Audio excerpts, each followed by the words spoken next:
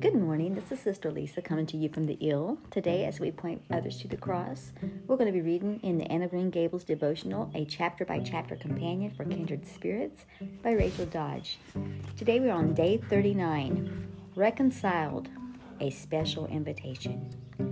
For if, while we were God's enemies, we were reconciled to him through the death of his Son, how much more, having been reconciled, shall we be saved through his life? Romans 5:10.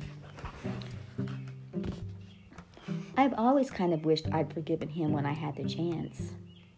One of the most touching moments at the end of Anna Green Gables is when Anne and Gilbert finally reconcile. Gilbert has offered his friendship to Anne for years, apologizing to her numerous times, encouraging her, giving her gifts, and even rescuing her from nearly drowning. Even so, every fiber of Anne's being fights against Gilbert for 5 long years. She wants nothing to do with him. She's angry with him and considers him her enemy. She even imagines that he's teasing and taunting her when he's not. She's so wrapped up in her own pride that she's blinded to his friendly overtures.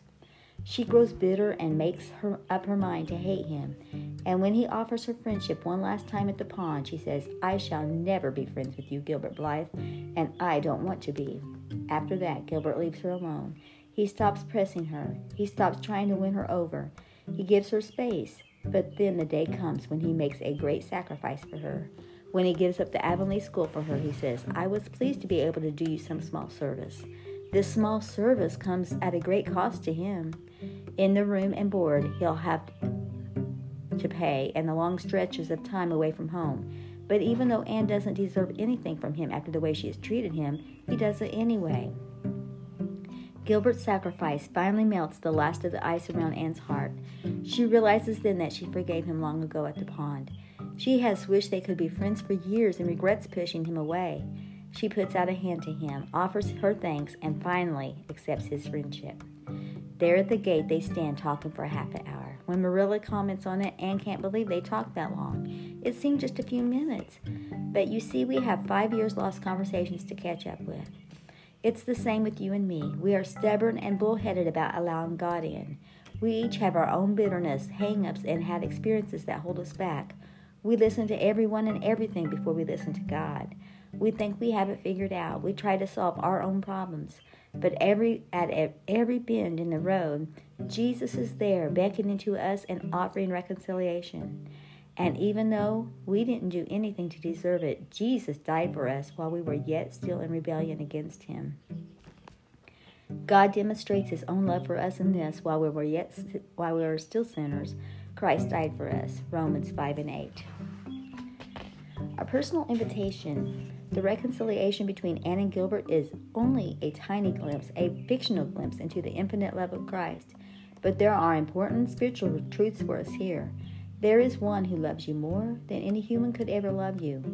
He, Jesus, made the ultimate sacrifice for you. And he, Jesus, is offering you a new life and a forever home. If you've lived your whole life apart from Jesus, he's offering his love and salvation to you today. He has been pursuing you and loving you, allowing you to walk your own way, but hoping and waiting all along. He's calling to you today, inviting you to come to him.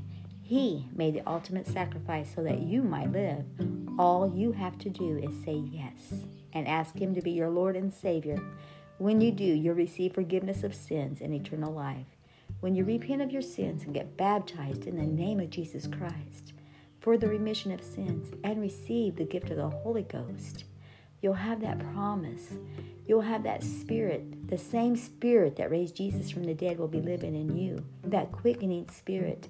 And when he comes and calls for his own, that Spirit, that magnet, his Spirit inside of you is going to be like a magnet and just pull you up for the rapture. It's going to be awesome. It's going to be the word rapture may not be in the Bible, but it means that caught away, being caught away.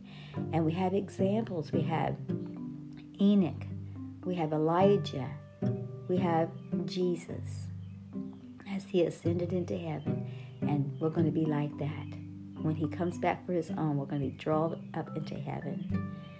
So please be reconciled to God today, dear one. Our prayer for salvation. Lord Jesus, I want to be a child of God. Please forgive me of all my sins. Thank you for dying on the cross for my sins. Please be my Lord, my Savior, my friend, my companion. I ask you to come into my heart and my life right now and make me a new person. Come into my thoughts. Order my steps today. Guide me. Lead me, Lord, I pray. Help me, God, to be the kind of person you want me to be. When you look at me, I want you to smile. I want you to dance over me. I want to bring joy to your day. We're always talking about how we want you to bless our day and guide us into happy places. And we want good weather. We want wonderful friends. We want things to come our way, the blessings. But Lord, let us bless you. Let us be what you want us to be, to desire the things you desire. Thank you, Lord, for loving me. Thank you for saving me, for salvation, for dying on that cross. In Jesus' name, amen. The last verse today is, Behold, I stand at the door and knock. If any hears my voice and opens the door, I will come into him and dine with him, and he with me. Revelations 3:20. Oh, there's a little bit more here.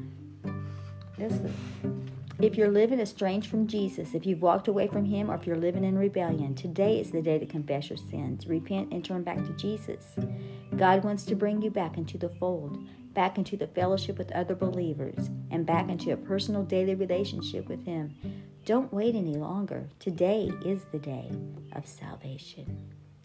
Your Heavenly Father is waiting with open arms. Prayer for reconciliation. Lord Jesus, thank you that you died for me, that you saved me, and that you love me forever. I want to renew my covenant with you today. I confess to you that I've been walking apart from you on my own path.